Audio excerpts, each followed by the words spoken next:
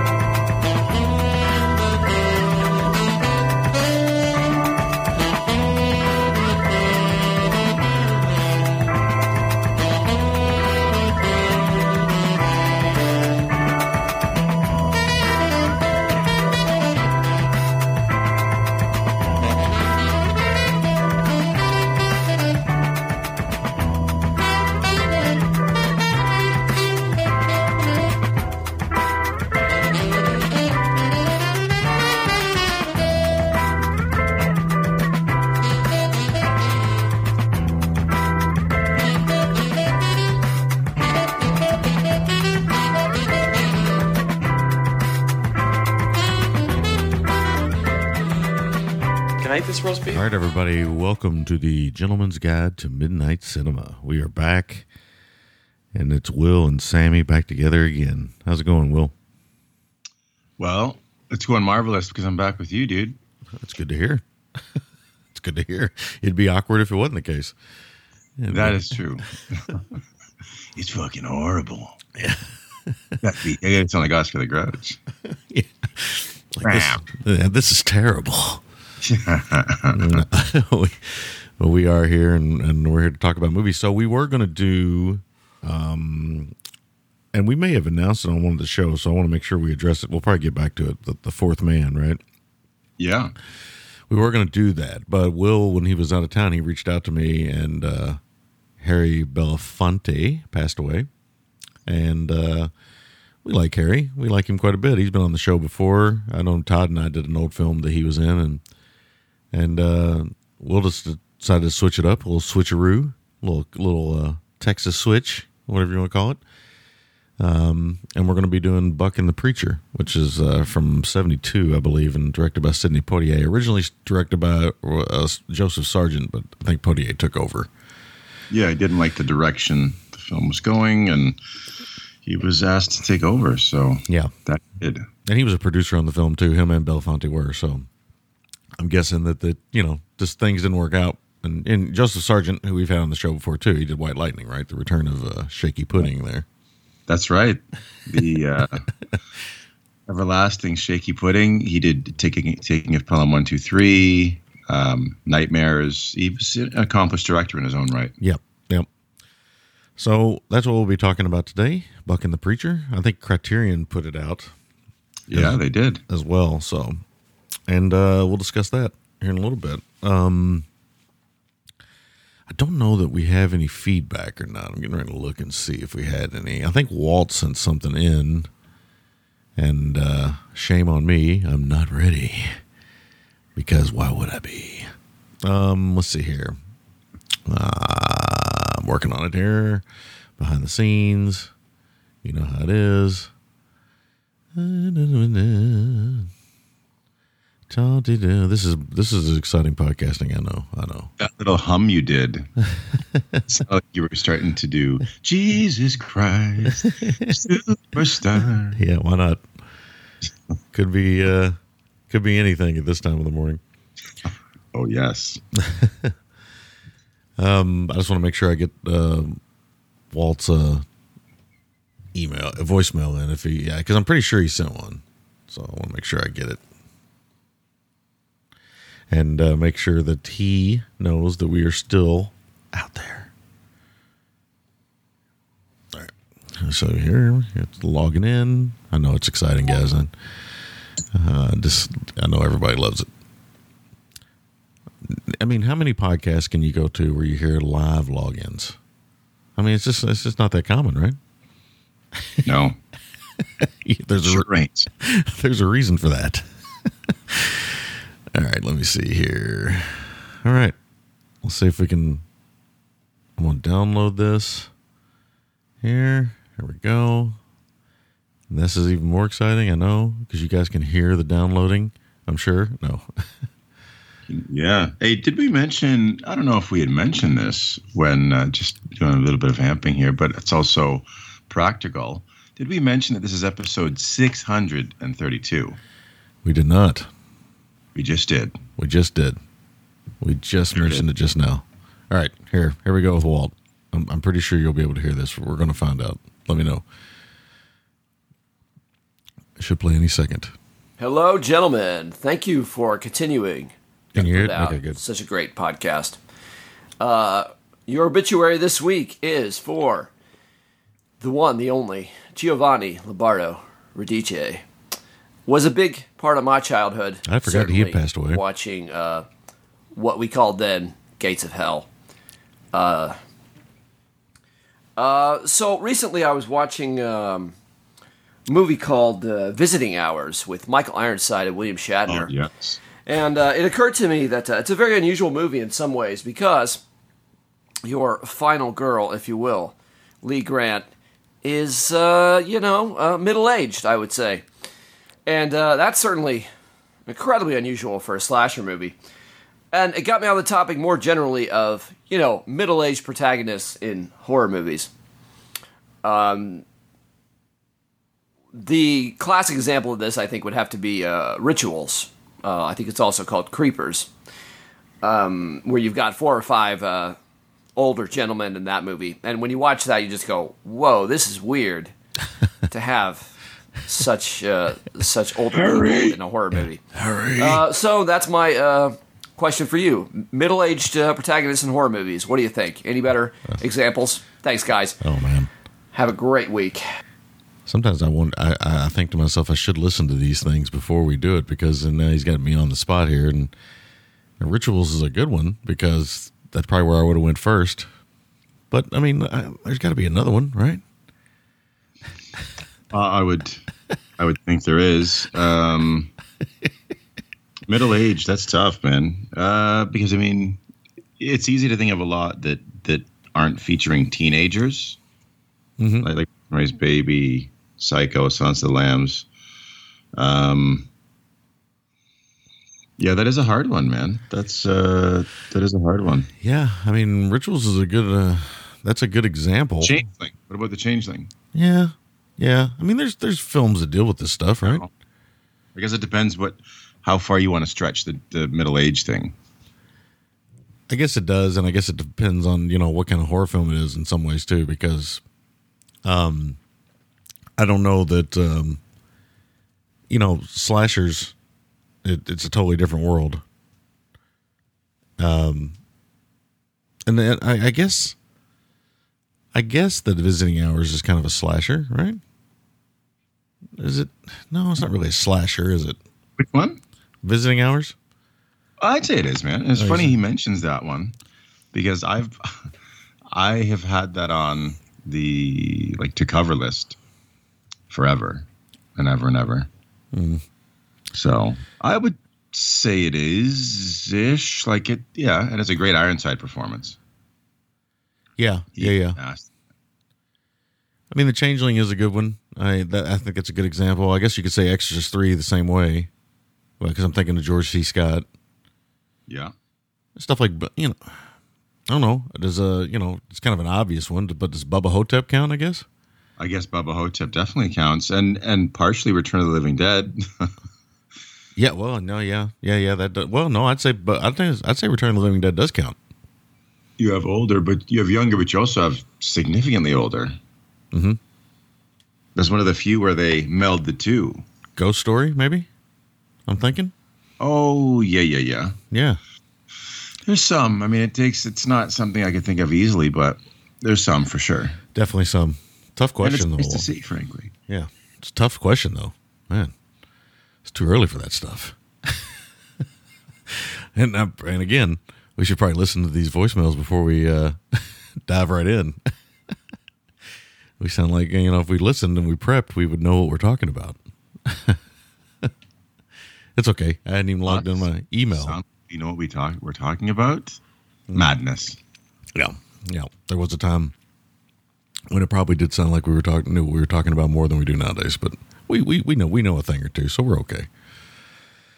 All right. So thank you, Walt, for that. As always, let's get into what we've been watching. What have you been up to?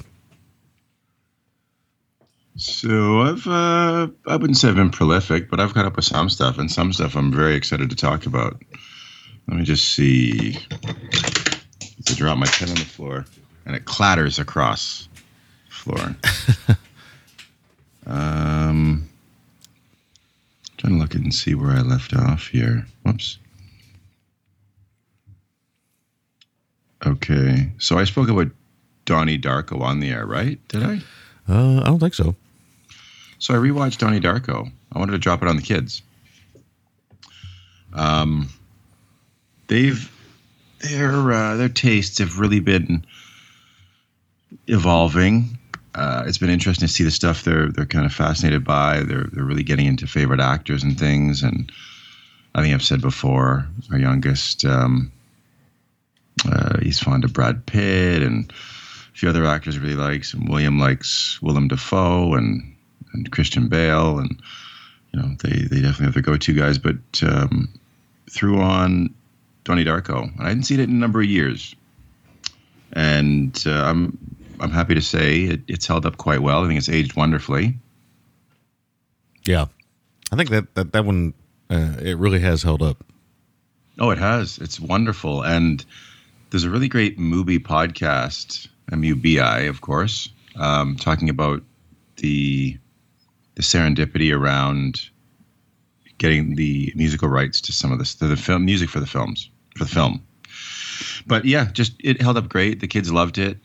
There was some discussion afterwards. I didn't quite know what I was even saying, because that's a complex film in some regard, right? Now, some people would just call it just babble, but I like to dismiss it as that. I like to find my meaning in it and discuss it. So we did that, and they really loved it. Both of them, I think, put it in their top 5, like all time. So yeah, I could see that. Yeah, they really dug it. They're the right age too, right? And for them, their minds were kind of blown because they both love Gyllenhaal. Yeah. It's a bit of a mind blower. Oh yeah, like when you're used to seeing him baked in a certain age-ish, and then you see him really young. Yeah, it was crazy. There's a few other people that you recognize too, so it was cool. Another one we put on, probably a little crass, but I don't know, whatever. We would decided to watch The Hangover. Someone wanted a comedy. We threw it on. So this, I don't know. I was never a huge fan of this. Maybe it's the vibe of watching it with other people. I enjoyed it more this time. I think it's fine art by any stretch, but and some of the jokes surprisingly have not aged well. Not unsurprisingly, haven't aged very well. Yeah.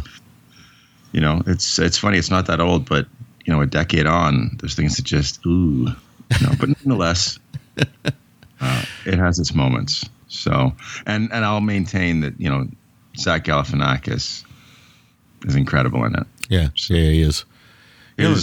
His lack of vanity in a lot of projects is just it's admirable. That's one where I've never seen the sequels to it. Well, if the law of diminishing returns ever applied, it's them. Interesting. Mm-hmm. So I think you're better as a one and done on that. Next up was Braden's choice, and he went upstairs to the room and did something that we don't do as often as we should, considering the extensive catalog we have. He picked a Blu-ray off the shelf, and he picked Chud. Nice. Yeah, so I thought about Todd, our buddy Todd. Mm-hmm. He's a Chud fan. Yep. And we watched it, and he dug it. I was worried because the film isn't like this bonkers movie as you recall. It's got something to say.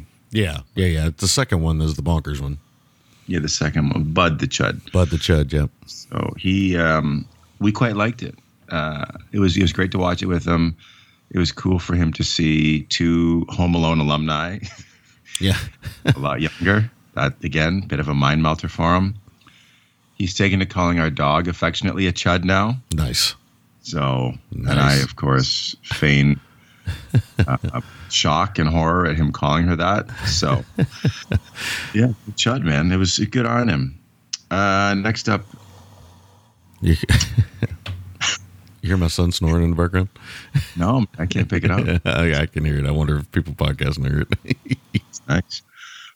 Next up was one that is so GGTMC.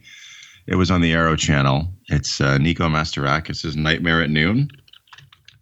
Yeah, so this is one we've never covered, and I don't know how we've gotten. I think you did it on like a midnight ride or something, but we've never officially covered it. And it's one of those ones where it's just like it screams, like most of Mastorakis' stuff. It just screams us. Oh yeah. So it's incredible. It's incredible. Wings Hauser, Bo Hopkins, George Kennedy, Brian James, and a cast of other participants. It's amazing. I mean, it really is. It's very fun. If you haven't seen it, check it out.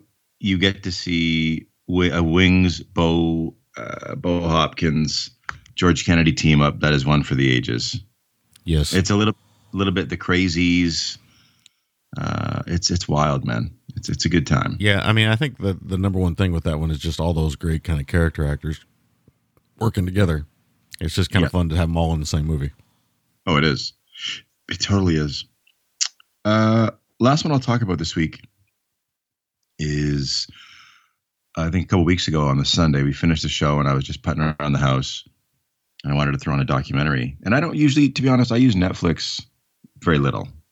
Although they do have some good stuff, obvious statement. But I don't tend to go to Arrow or Criterion or somewhere else. But I saw the poster for Dick Johnson is Dead. Oh yeah. I've heard about this. I still haven't watched it, but I know about it. So I was going to message you. I absolutely love this. Yeah, I've heard a lot of good things.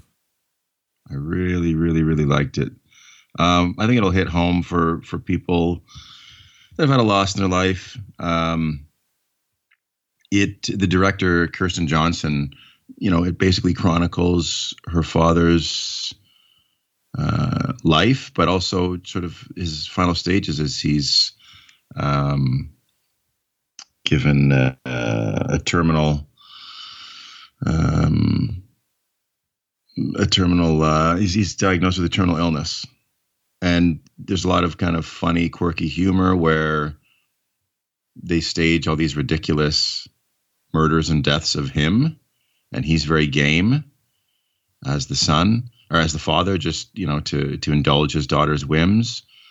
It's wonderful. It's a really wonderful, really moving, high recommend. Like it'll be on my first time watches list for sure this year. Nice. Really loved it.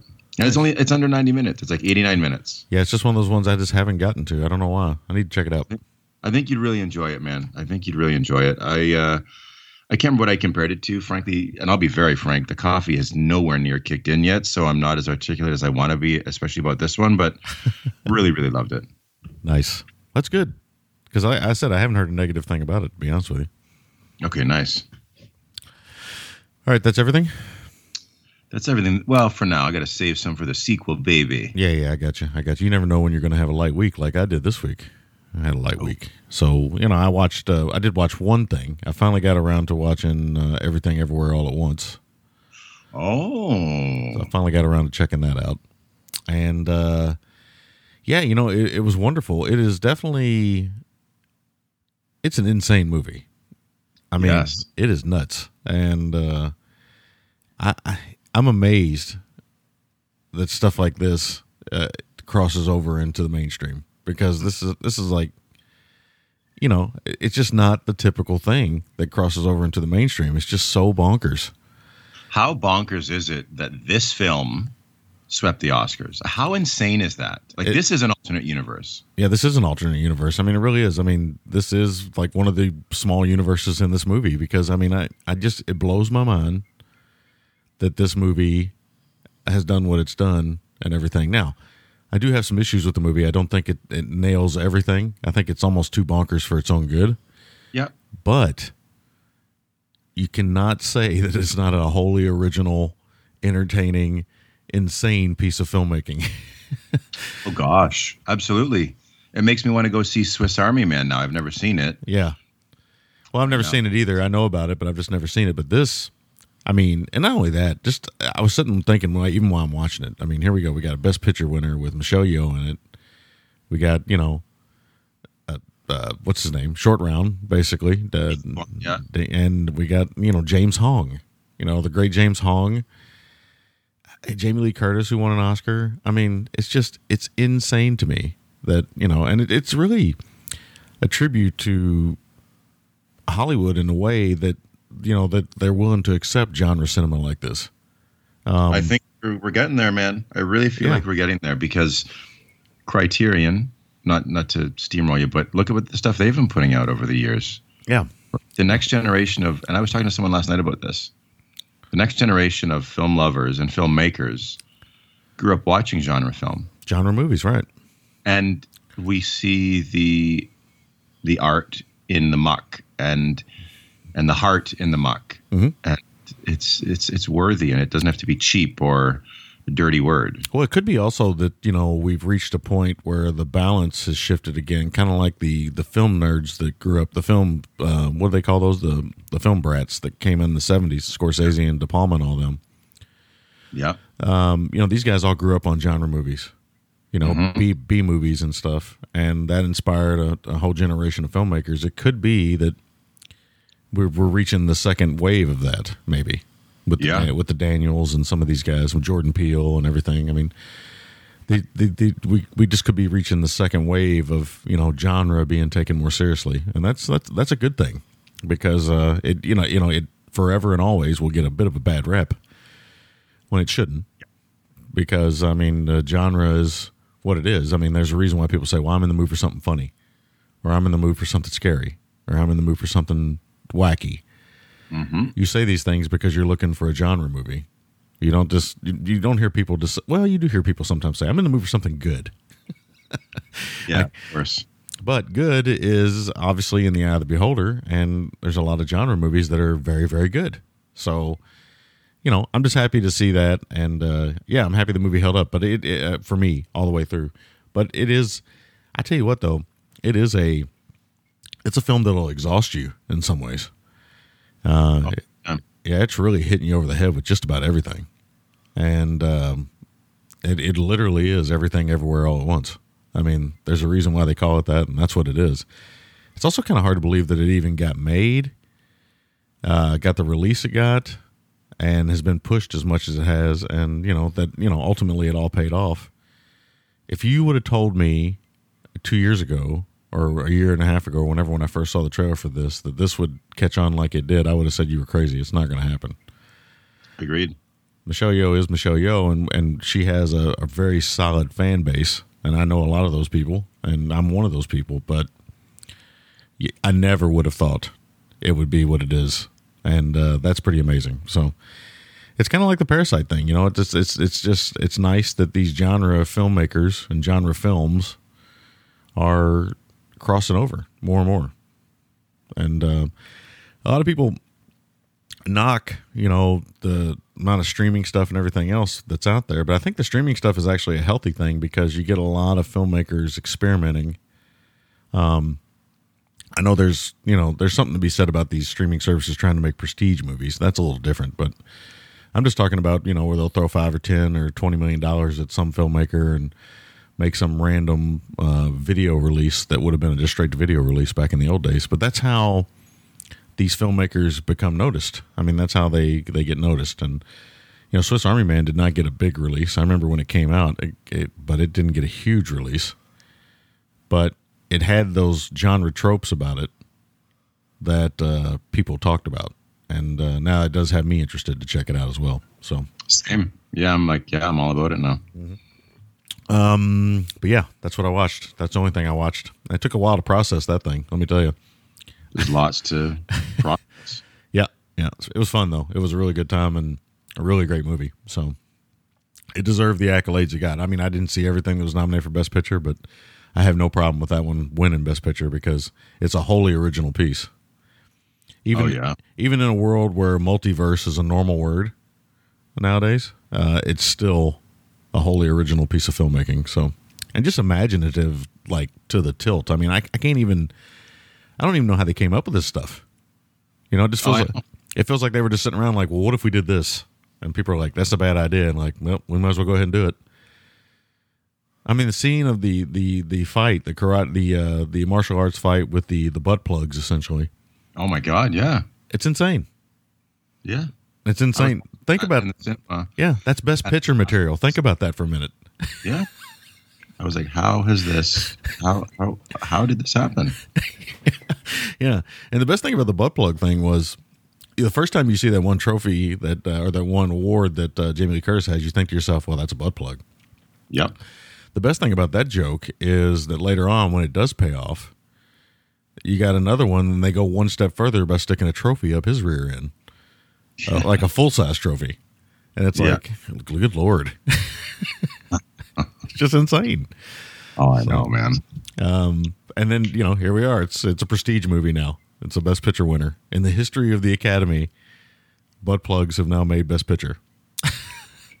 What a time. It's a diverse time in the world. So that's a good thing. All right, that's all I watched. I didn't watch anything else. I don't know if we got anything else going on. If you've been on your trip, how was that? Oh, it was marvelous. I got to play rugby in the mountains of Jasper, Alberta. It was gorgeous. It's just awe-inspiring. Maybe want to go rent a cabin there and spend some time with the family. Hadn't been there in probably close to 40 years. Wow.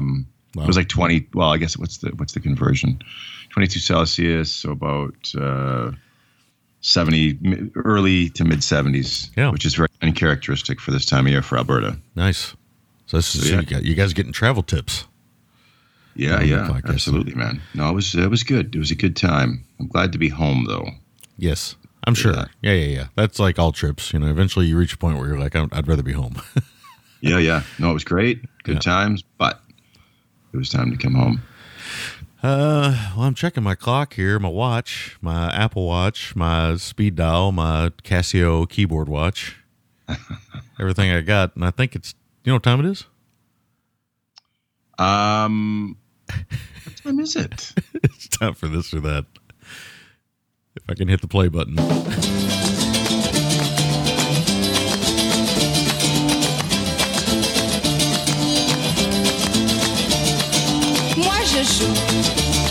Je joue contre joue. Je veux jouer à joue contre vous, mais vous le voulez-vous? De tout cœur. It's again, part of the fun of doing this show at this point is just trying to transition to this or that. Is it's a special thing. I got a good one I'm going to use. Okay, all right. I don't think I have any. I can maybe try to think of one while I'm doing this, but I meant like a segue. Oh, okay. But I have some this or that. So I was on the plane. Actually, I was writing some down. No, look at you. We didn't do it last week. I often tell people when I don't have you around because I'm not very good at coming up with these because my brain doesn't work as well with that kind of stuff for whatever reason. I always say, well, that's Will's baby. So we'll just skip that this week. And I had Brad and Jose on last week to talk about Mark for Death. So. That was fun. We had plenty to talk about anyway. So, oh yeah, absolutely. Well, Steven Seagal, and so we had a good time with that. But hit me up. What you got? I'm going to hit you up with one that came to me when I was watching a movie that shouldn't have eluded me for as long as it has. The Sisters Brothers, Joaquin Phoenix or Jake Gyllenhaal. So that movie has eluded me too. And how has that happened? Dude, and I still have about halfway to go because I'm old and tired earlier than usual, but. Really enjoying it, man. Jacques Audiard, great filmmaker, incredible cast. Mm-hmm. I've heard good things about it, too. It's so far so good. Very different, but very, very good. Joaquin Phoenix or Jake Gyllenhaal. Is that what you said? Yes, sir. Well, this might seem like a quick and easy answer, but I think I'm going to go Joaquin because I just like the risk Joaquin takes more. Yeah. He's an actor, I think, who has no Vanity? Yeah, that's gone. He doesn't care about that at all. No. And I appreciate that. I really do, because he just feels very real. I mean, he is arguably becoming the actor of his generation. I mean, he has really done this, and what's amazing to me about him is he's done it in big movies and he's done it in small movies. It's like, you never know what you're going to get from Joaquin Phoenix. You just really don't know what you're going to get. You know you're going to get a good performance. You just don't know what kind of movie it's going to be. Yeah. And this Beau is Afraid thing has really got me fascinated. It's a 3-hour movie. Dude, I saw it yesterday. Oh, did you? Okay. All right. So there you go. I'm holding. It's not for everyone, but William and I went to see it. Yeah, nice.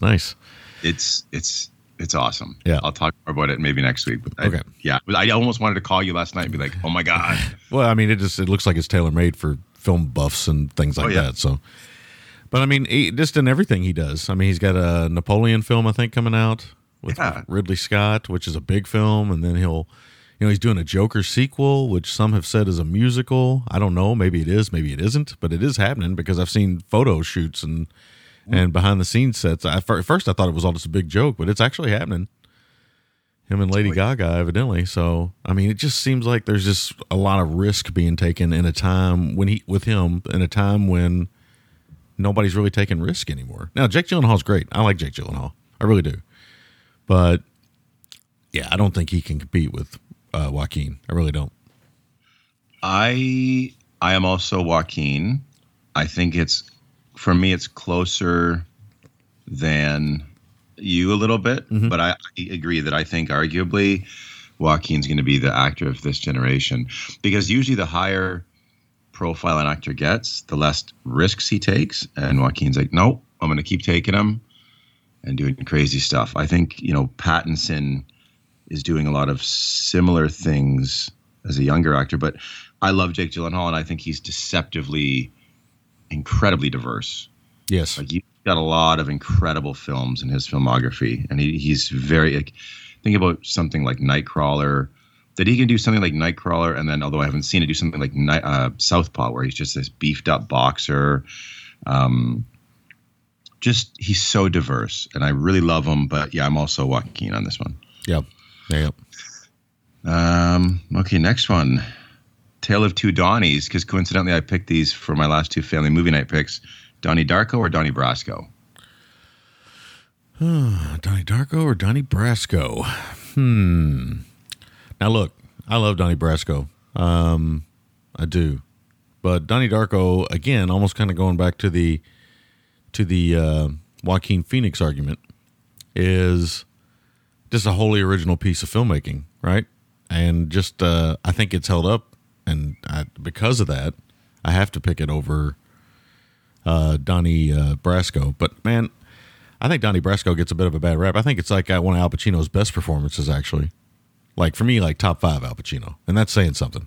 That is saying something, definitely. Yeah. But there are scenes in that, like scenes when he realizes things are going bad, where some of the acting is just unbelievable.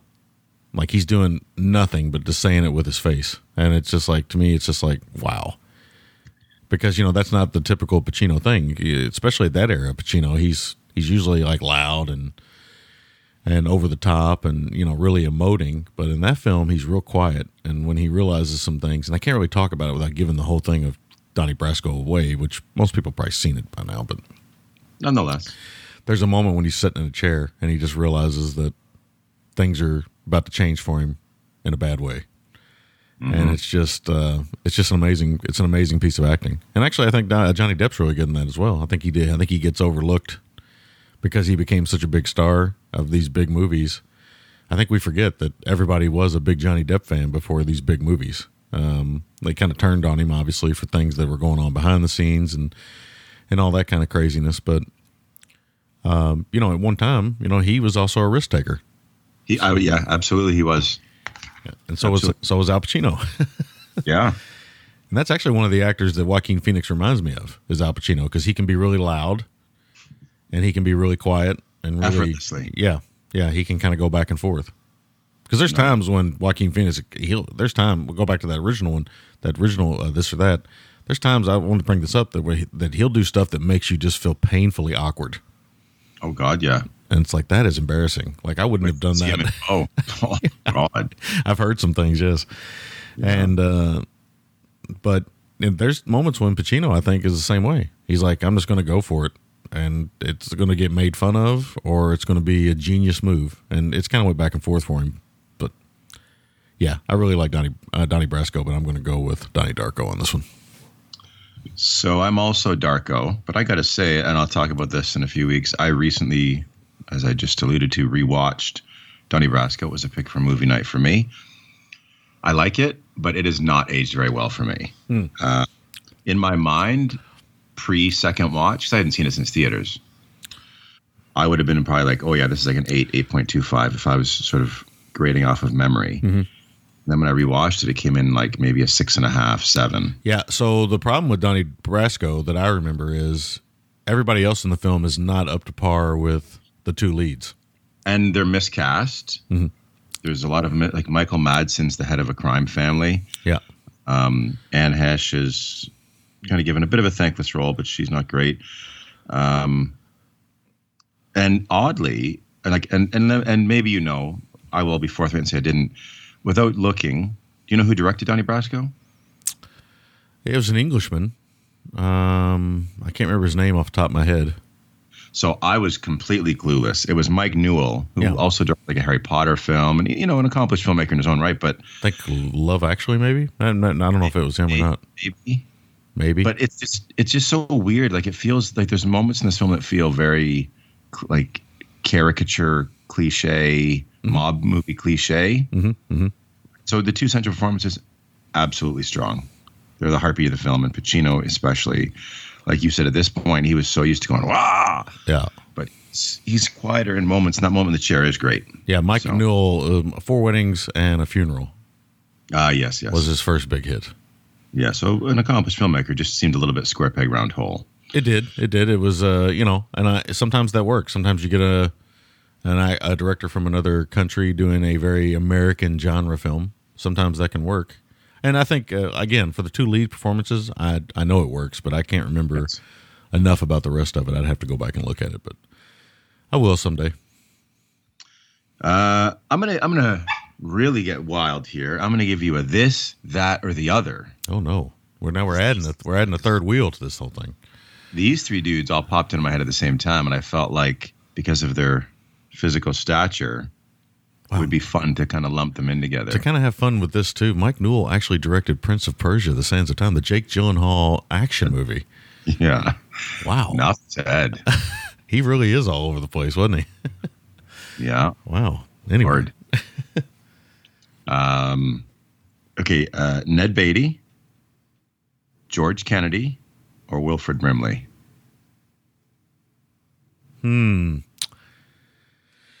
Wow. Ned Beatty, George Kennedy, or what was the other one? Wilfred Brimley. Wilfred Brimley. Chance Boudreau's uncle. Yeah, Chance Boudreau. Hey, Chance.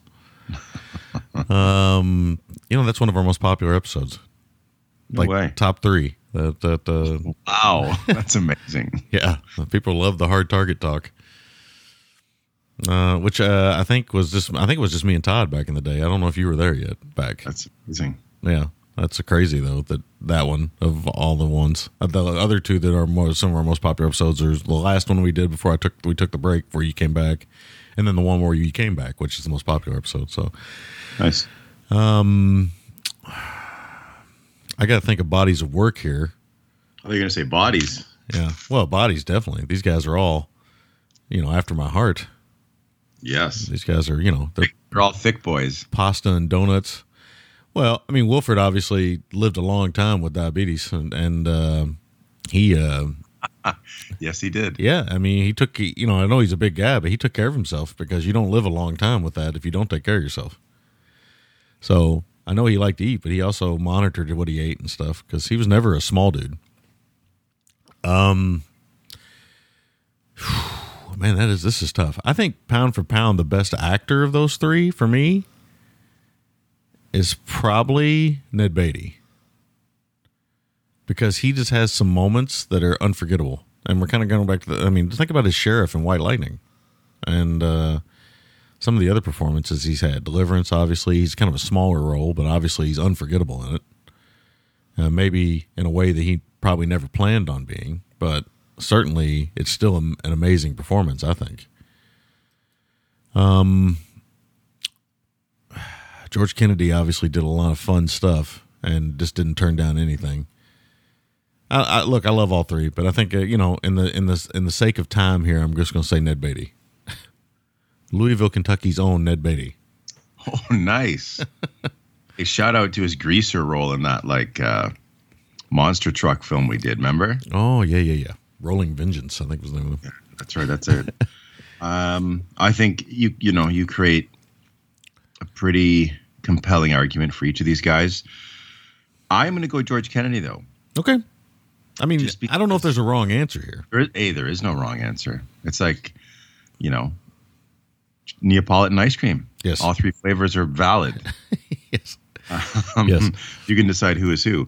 But what prompted this one was watching Nightmare at Noon. And I've been on a bit of a, over the course of the past month or so, a bit of a George Kennedy run. Cause he's done, like you said, a lot of fun stuff. And, I don't know, man. Kennedy always breathes life into films. And I think I like him better as a good guy. He's just got this kind of brawny dad charm. I don't know, man. Mm-hmm. It's good, but all three are good. Yeah. No, all three are great. Yeah. Yes. All right. Is that enough this or that? I think so for this week. Yeah. We got a movie we got to talk about. Yeah, we got a movie we got to talk about. All right. We're going to take a short break, come back and talk Buck and the Preacher. We'll be back right after this.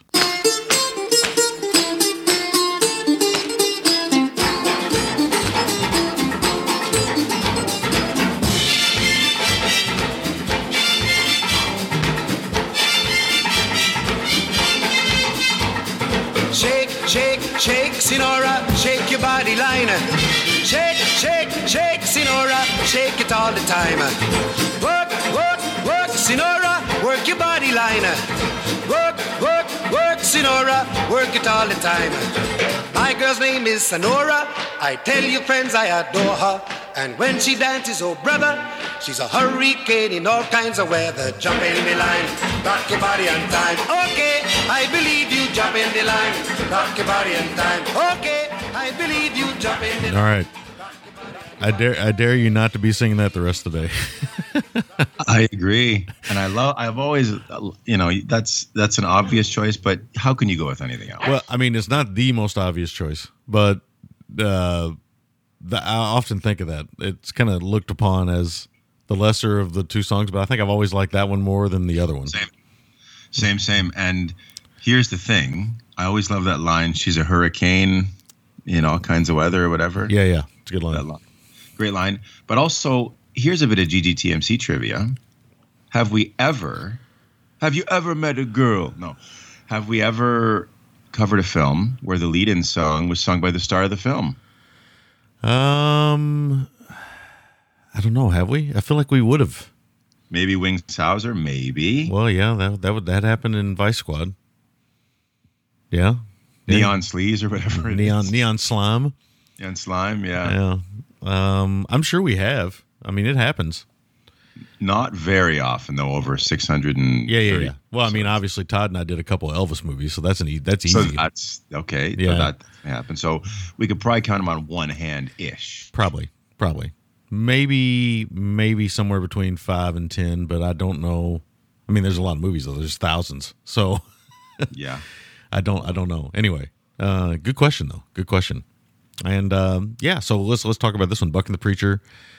72, directed by Sidney Poitier after Joseph Sargent walked off or was fired or whatever happened. A wagon master and a con man preacher help freed slaves dogged by cheap labor agents out west. So this one has a bunch of stars in it, really, in a lot of ways. Sidney Poitier, obviously, who passed away not too long ago. Harry Belafonte, who passed away recently. There are two leads. We also get Ruby Dee. We get the great... I call him great because he just never turned anything down, and he's always fun every time he pops up, in my opinion. That's Cameron Mitchell. Couldn't agree more. And he is amazing in this. Yeah, he's playing Deshay in this, and he's way over the top. Oh yeah, and with a silly mustache, and I don't know what's going on. he is a joy in this. We also get Denny Miller, who's actually one of the handful, or a little bit more than a handful of actors who's played Tarzan. Denny Miller, he of great IMDb photo fame. Yeah, he's got his Tarzan loincloth on there. But yeah, I remember him in, I think it's the 60s version of Tarzan, maybe 50s. I remember seeing it as a kid, and I remember every time I see him, I always think of Tarzan. He's one of the Tarzans. So get Nita Talbot in here, a few other actors here and there that you would probably know if you see them. A lot of character actors, especially African American character actors, but just about every type of ethnicity in here in a lot of ways. I want to say though that the Native Americans may not have been portrayed by Native Americans. It's one of those, but I don't know for sure. But it does feel like old Hollywood in that way.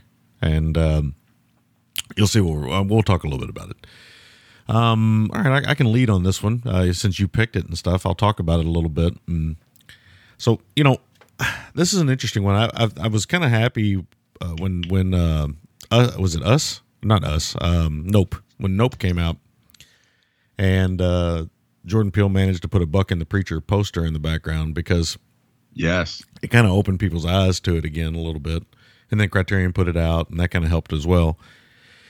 But this one's kind of always been overlooked, even in Sidney Poitier's kind of filmography. He's directed, a few films, but this one was always kind of overlooked in my opinion. I think the number one thing about this one that's overlooked, though, for me, and it's kind of fitting that you picked this, is Harry Belafonte's performance, which is so over the top, and not in a bad way, over top in a good way. Like he's this wild-eyed, rabid preacher man who I don't know that he is truly a preacher as much as it's almost like a grift for him. Yes, and I think to paint a picture for people, and I'll say this, it's always tricky to do a memorial episode or a tribute episode to someone who's passed. Mm-hmm. And tragically, Poitier, who I wanted to do one for anyway. Yeah, so we got both of them here now. And Belafonte, who are always linked because of their friendship and, of course, their work, the civil rights movement. Ruby Dee also passed, Mitchell passed. But it's always tricky because you want to give them a proper send-off, right? Mm-hmm. And I knew the performances were good. I knew I liked the Belafonte performance, but to give people a picture here, it's almost like this is like a Thomas Millian-esque performance in some ways. Yes, it's that kind of performance. So Todd and I, a long time ago, we did Odds Against Tomorrow, which is a Harry Belafonte movie, 1959. Really good movie. I would recommend people check it out. But he kind of walks away from acting, and doesn't as much as we know Harry Belafonte and what he is, he didn't really do a lot of films. He would, as a matter of fact, he's only got 22 acting credits, but he would pop up and stuff every now and then. But for me, this has always been the one that I remember the most between this one and I think the character in Uptown Saturday Night, which is another one that I've wanted to cover, but have backed off of because of the craziness behind the Bill Cosby stuff and everything else, and just don't feel like talking about it right now.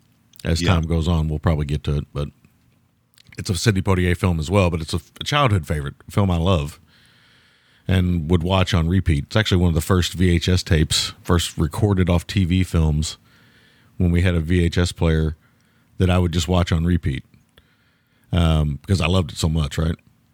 And I thought Sidney Poitier and Bill Cosby were great together. And, of course, Harry Belafonte's in there as well. I don't know how it would hold up now, obviously, with all the stuff that's happened, but I would still be interested in checking it out again someday soon. But this performance is unforgettable in a lot of ways because Belafonte typically kept his hair cropped short or he just shaved his head. A handsome man. Here he is dodging all that. He's got long, kind of ratty hair. He's unkempt. His teeth are, for lack of a better word, they're brown. They're repulsive. Yeah. It's a very intentionally and decidedly unglamorous performance. It is. And because of Belafonte's got these, he does have this kind of wild-eyed energy. He always did. But he has this kind of wild-eyed energy in this with his eyes and some of the acting he does. I don't know if it was Sargent's idea or Potier's idea, but they do a really good job. I mean, it's a spaghetti Western performance in an American Western, if that makes sense. It is. It's a Thomas Millian type performance in an American Western. So, Potier's his usual kind of stoic self here, and he's really good in the movie. Don't get me wrong. Sidney Poitier, I kind of go back and forth on him sometimes. Sometimes I find him too stoic. Yeah. Yeah. And then sometimes I think he's really good. He's really good in this one. I think he gets the emotion right in this one and stuff, and I think he kind of nails it. And the gun violence is really solid in this. I mean, you got to have that, and I think it's really good. And it's an interesting movie because it's a typical Western in some ways, but then it's atypical because it's dealing with slavery and it's dealing with the 40 acres and a mule and move out west and all these things, and it's dealing with some political topics, but at the same time, it's basically just dealing with human rights, and not in a heavily preachy way.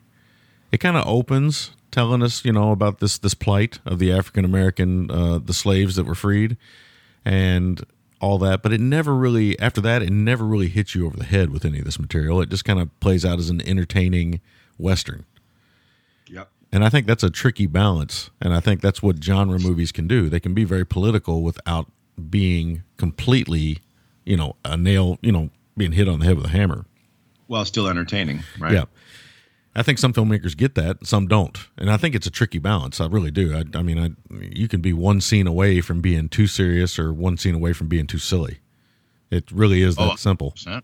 Yeah. But I think this one nails it pretty much all the way through. And I really like that Belafonte and Poitier, their meet cute is kind of funny. First of all, because Poitier's still in his horse. Oh yeah. And you get to see a lot of Belafonte here. Basically coming out of the creek nude and stuff. And right from the hop, you just know that these two are going to be an interesting combo. And you have I don't want to give anything away, but you have the added benefit of Cameron Mitchell kind of chewing scenery and being the heavy. And I don't want to give anything away about his character. But, you see also in this film the corruption of the towns and the corruption of the West goes way deeper than just Deshay and Cameron Mitchell, right? He's the hired hand to help enforce the corruption, but so are other folks. Like, it just goes further and further and deeper, which is an ongoing issue with American history, right? Is corruption, the further up the chain you go. Corruption and institutional racism. Yes. Before they would call it that, but that's basically what it is. And I really like that. I really found that interesting, and I find it kind of brave in a way that Poitier would go ahead and take this on, because Western filmmaking, a lot of people, there's people out there that don't like Westerns. There's people out there that just don't think it's genre movies. It's like a horror movie in some way. But the truth is, if you can make a solid Western, I think you can make just about any film in America. And I think Poitier, I think this is a solid Western through and through, like a solid American Western. Oh, yeah. You could claim it. You can almost claim it being a blaxploitation Western in a way, but it doesn't have the true grittiness that some of those would end up having. Yeah, it does feel like a classier, and I don't mean that as a disparaging term. It feels like a higher production value film. Like let me backpedal that. It feels like a studio film. Yeah. Or like a well done studio film. Well done. It looks really nice too. I ended up. It was on Criterion, but they took it off there. I'm sure it'll pop back on there at some point. But I watched it on iTunes, rented it there, HD copy. Really nice. Looked really good. I was actually kind of surprised at how good it does look. Not just the transfer, but just the way the film looks in general. It just looks like a really nicely made Western. And, even saying that, I mean, the HD quality is really good. I'm sitting there, I was worried about Harry Belafonte getting under that creek nude with all them cacti around. Oh, good Lord, man. That's precarious. He was close to some of those. Close. but I think it looks really nice. And again, the movie turns into it hits all the genre tropes, and this is important. It hits heist movie. It hits folks on the run, kind of like a Butch Cassidy, Sundance Kid type element. So it keeps you entertained because it's hitting these genre beats. There's some good moments, a good shootout moment in the small town. There's a good relationship between not Belafonte. Well, there is a good relationship between Belafonte and Poitier. We know that. That's the central relationship. But there's also a really good one between Poitier and Ruby Dee. Oh, wonderful. Yeah. That makes you feel, a lot of emotion.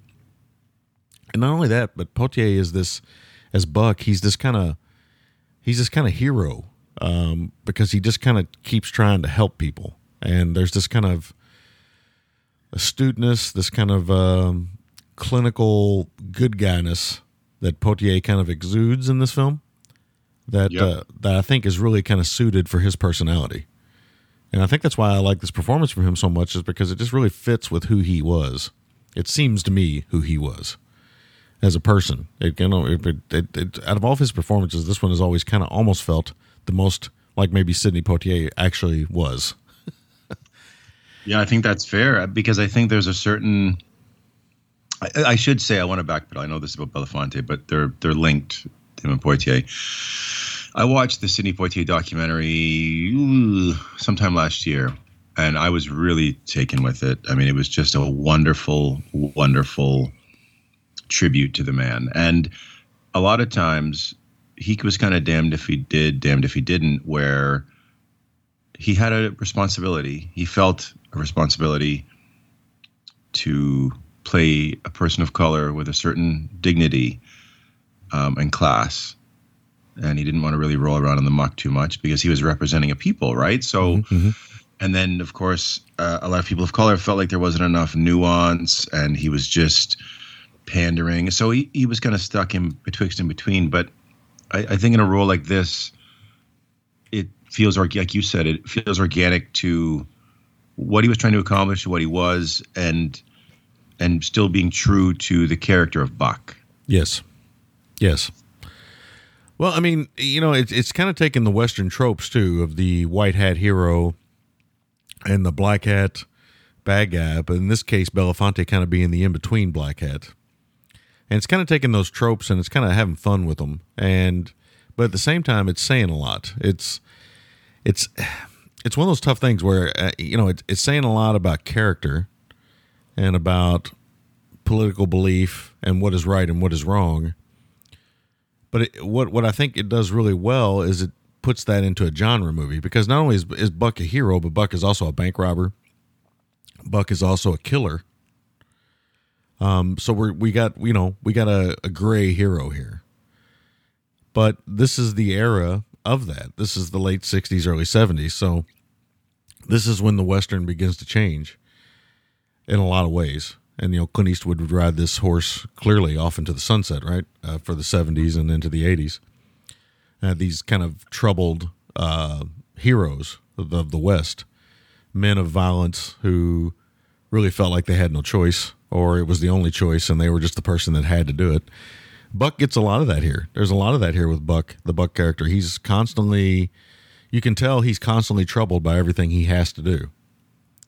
And it weighs on him. You see that. Yeah, it weighs on him. He doesn't want to be this person. He doesn't really want, he's good at it, but he really doesn't want to be this person. And he doesn't understand why he has to be this person. So it's a societal problem kind of pinned down on one character. And so in that way, it's a huge movie, kind of broken down and put all on one character's shoulders to kind of give the audience that relatability. And it's really well done the way Poitier decides to shoot this, because he gives Buck moments where Buck's just sitting there. And that's important because he's troubled. He's having hard times. And Harry Belafonte, he's a little bit more okay with the behavior, because you can tell he's just kind of wild-eyed, again, grifter, kind of con man character who may or may not believe in the Lord, certainly probably believes in God and Christianity, but uses it to his advantage more than anything else. And so he's a bit more, for lack of a better word, he's crafty, but maybe a bit more simple-minded, less worried about the big picture, more worried about the immediate. Whereas Sidney Poitier is like, how did the world come to this kind of, stoicism, right? Yeah. And I think that balance between the two works. And then, of course, you add the Ruby Dee character, and you add Poitier's heart being tied into being in love, which complicates everything for anybody. And you have a really good, three hero mix. And there's moments in this where it's shot like that. There's moments in this where Sidney Poitier, Harry Belafonte, and Ruby Dee are riding horses, and the music's triumphant. And oh yeah, and it's really great to see these three actors in particular in this moment. It's a very Western moment. There's some great shots in here, though, man. Some great shots of open vistas and small characters and large backgrounds. It's really great. I want to make sure I mention, and I'll kick it over to you. I want to make sure I mention this. One of the complaints I always remember about Buck and the Preacher was the music's kind of weird. The score is kind of strange. And it is a bit of an, for lack of a better word, probably a little bit of an obtuse score. It's not bad. I don't think it's bad. I like it quite a bit, to be honest with you. Yeah, but it's kind of funky and weird, and maybe not what people are used to. So that might throw some people off. I think it's good too. I'm perfectly okay with it. It's like a funky juice harp score, man. Yeah. It's got the juice harp rocking, but it's a little odd in its tone, and I think it's just because it was trying to do something so different at the time. And there's been, like I said, I've heard some complaints about it, but I mean, not a lot. But I mean, it is a bit of a smack in the face when you first see it, because you're probably thinking you're going to see this Western score, but it's a little bit of a jazz fusion, juice harp, not juice, kind of crazy. It's wacky. I like it too, but it's interesting. Actually, Benny Carter, who composed the music, he actually has a song called Hot Toddy, kind of going back to Todd. Oh, taking it back. Yeah, taking it back. Taking it back to Toddy. But he didn't do a whole lot of stuff. But I think he did the Ironside. Maybe he did some of that and some TV shows. Probably like a tie to Quincy things. I think Quincy did Ironside, didn't he? Yeah, I think he did the main theme, yeah. Yeah, so, and he did some stuff, Raging Bull, so. Yeah, I think there's a song he did in Raging Bull. There's a one he produced. I know the name of it. It's something to do with an animal. I had to look it up. Cow Cow Boogie. Yeah, that's it. Cow Cow Boogie. Yeah. Yeah, I remember that in Raging Bull, the Cow Cow Boogie. But no, overall, I think this movie is incredibly entertaining while being a political film that never feels like it's, like I said, again, it never feels like it's beating you over the head. It feels like it's dealing with important material, and it's doing it in a simple, tasteful way that genre cinema can do. And I think it works. I think the action beats work. I think all the scenes work. I think there's not really any badly acted scenes in the whole movie. Like, all the acting is great. But I think, it's interesting you picked this one, because I think Belafonte really stands out in this one. He's very memorable. You'll never forget him in this one. I promise you. If you've never seen this and you see this movie, you'll never forget this performance. Agreed. It's that wild-eyed and crazy. I mean, Tomas Milian has 100 of these performances, but Belafonte does not. But yeah, Tomas Milian, he does. Oh, big time. But it is that kind of performance. But I'll kick it over to you, man. Cool. So, yeah, we spoke about the principles in this already. I do want to say, not only does Poitier direct it, it's his directorial debut. Mm-hmm, mm-hmm. So, very assured debut. Again, he has to walk a tightrope. This one's 50 years old, but it's at a time when a lot of this stuff would have been very almost revolutionary and just exciting. I mean, you see a nude black man on the screen, You see Belafonte's bottom. Some better alliteration than bottom, but that's the best I could come up with. You see, these men of color shooting all these white cowboys, which I'm sure went over well with certain audiences. Yes, it's a very probably revolutionary film, and I applaud that, and I think it's important to think of the context here, right? It's yeah, it's wild. Like the film opens up, and Poitier was a very deliberate, pragmatic, measured man. So I think even the way he would have approached this would have been that way. But it's got this really kind of horrifying opening. It's almost like it's funny when you're first seeing it, and the film's got these still photographs and like a sepia tone. It almost is reminiscent of The Wild Bunch. Yes. And the film begins. It's this really horrifying opening. It's almost like a Seagull or Peckinpah kind of opening, right? Lots of gunplay and slaughter, and it's brutal. It's cruel. Not in the way that we would see from some spaghetti westerns, but by a traditional studio western. It certainly feels that way. And you see some of the stuff when this village is these people getting massacred and the animals getting killed, and you have to think this is kind of akin to the Vietnam War. Mm-hmm, mm-hmm. It could have been sort of commentary on that. I love that despite being a traditional studio western, there are nods to their Italian counterparts. Some of the close-ups, eyes, this quick cut edit between different eyes of different people feels very Sergio Leone. And yeah, I just when I'm rewatching this with a critical eye, I'm thinking about how revolutionary it would have been at the time, and but like you said, it walks that tightrope between being an important film and also it just being a good solid western, right? Yeah, it's propulsive. Yeah. It's got shootout. It's got some good horseback stuff. Camera work's good. And it really goes for it, right? And it keeps a lot of balls in the air. It does. It does. I mean, it's not a hyper violent movie, but it is a violent movie. Yeah. For the time it is. There's some stuff that's like, ooh. Because some of the stuff is pretty horrific and somber, especially in the context of recalling history. You know what shot I think there's a shot. The shot I think is the nicest shot in the film. There's a few really great moments, but just from a kind of a flashy cinematography standpoint, the moment when Belafonte and Poitier, it's a kind of an aerial shot of them parting the sheep. Yeah, I really like that. Really good shot. The men, it's going to be celebrated, the sort of bromance of the film, but Dee needs to get her flowers as well here because she adds a certain gravitas and class and sort of a dignity and a weariness to her performance. Yeah. As Buck's wife. Yeah, I agree.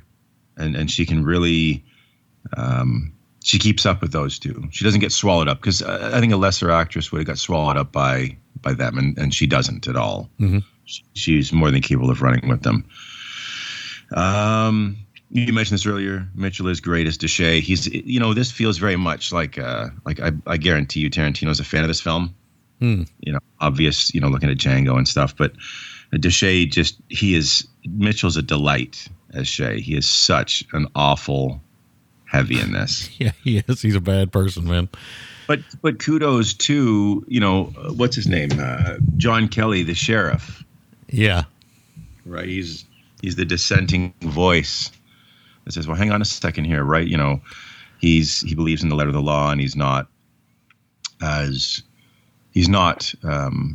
swayed by prejudice or any sort of racist notion. I don't have a whole lot more to say, really. I mean, you covered a lot of ground. I think this is a solid film. I don't think it's, maybe at first glance, it might not seem all that groundbreaking, but I think when you look at the context again of being directed by an African-American filmmaker, it's his debut film. We get a lot of representation on the screen. The principals are black. It's just a groundbreaking thing. And some of the stuff, like you said, seeing this stuff 50 years ago would have been revolutionary, right? So it's sometimes hard to see a trail that's been blazed when now this has become the norm for us. So it's hard to contextualize that within the framework of history, but I think it's important to do that. Yeah, and I don't have a whole lot more to say. Like I said, you covered a lot of beats. Yeah, I mean, I just think, so I'll just go ahead and give my MVTs and make or breaks. The truth is, rewatching this, I thought, well, I know where I'm at because I'd watched this not too awful long ago, and I rewatched it, and I thought, well, this, it's a really good 7 out of 10. But I think I'm watching it this time for whatever reason. It really kind of spoke to me, and it really kind of worked. So I'm going to go 8 out of 10 on this thing. I'm giving the score quick here, but I just think it's where I'm at with it. I've thought about it all week, and where I fall on it and stuff. But yeah, it's an 8 out of 10 for me because I think it's an infinitely rewatchable and just a fun Western on top of everything else it is. The scene, I think that's the best scene in the movie. I really do think it's when Buck and the preacher meet. And it's just really well done.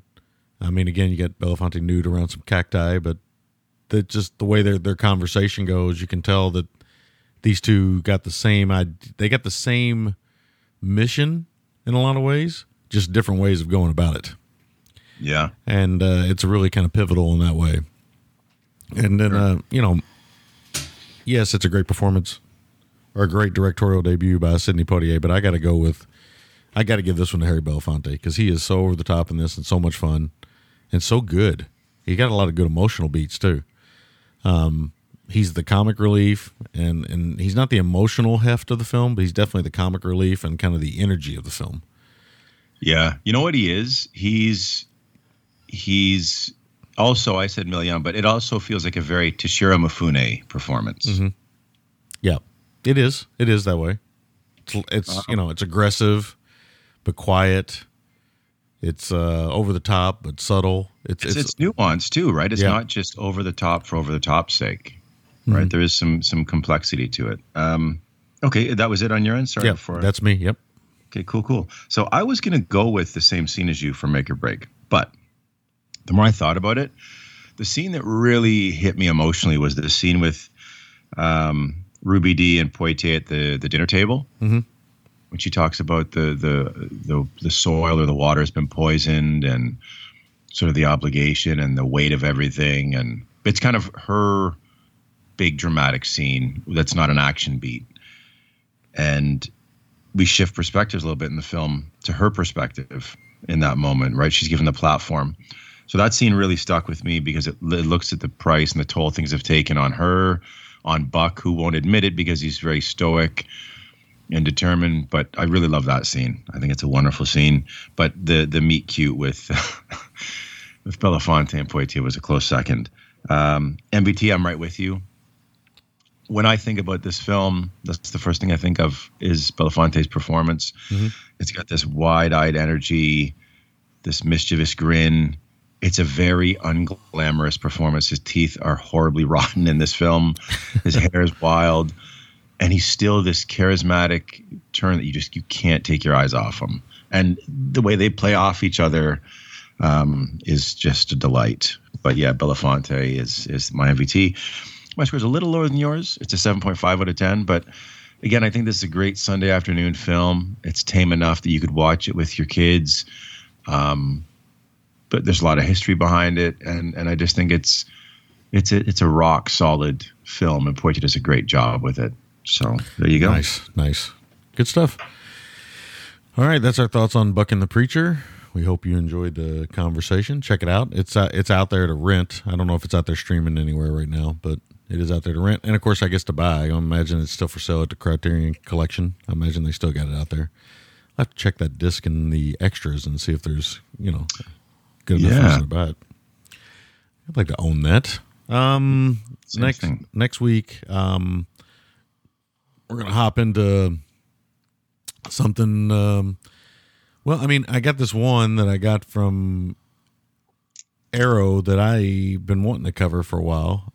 I think I've seen it. I want to say I've seen it, but I don't know for sure if I've seen it because I feel like these actors, I would have seen it. So I need to check it out again. So I'm going to be picking The Assassination Bureau next week from 1969. This has got Oliver Reed, Diana Rigg, and Telly Savalas in the leads. So nice.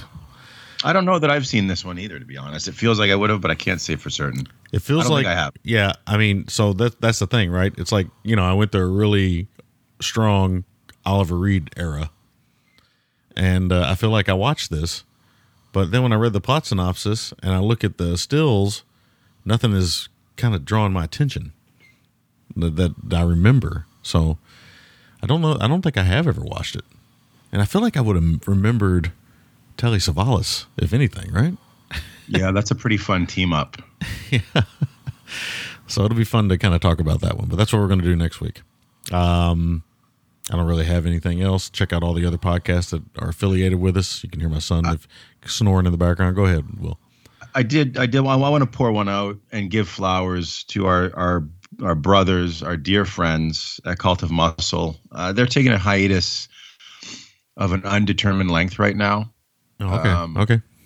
You know, they've been doing it for a long time, right? Those guys are just in lockstep. You know, we've been with them. They've been with us from the get-go. And, you know, they're taking a break. We know what that's like. But I want to wish them all the best. If this is just the end of one chapter or if it's the closing of a book, what a run. They've built up a wonderful community. They're exceptional guys. And just want to shout them out and give them love. Yeah.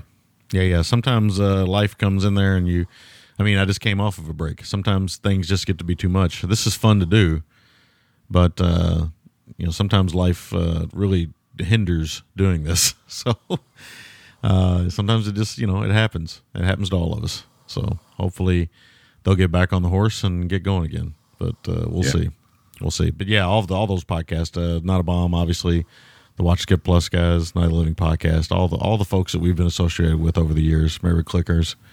Yeah, absolutely love that album. Yeah. See here, blah blah blah. And I think, you know, I don't know if Emily and them are still doing the Feminine Critique or not. Yeah, they might be. Yeah, absolutely. I think they are.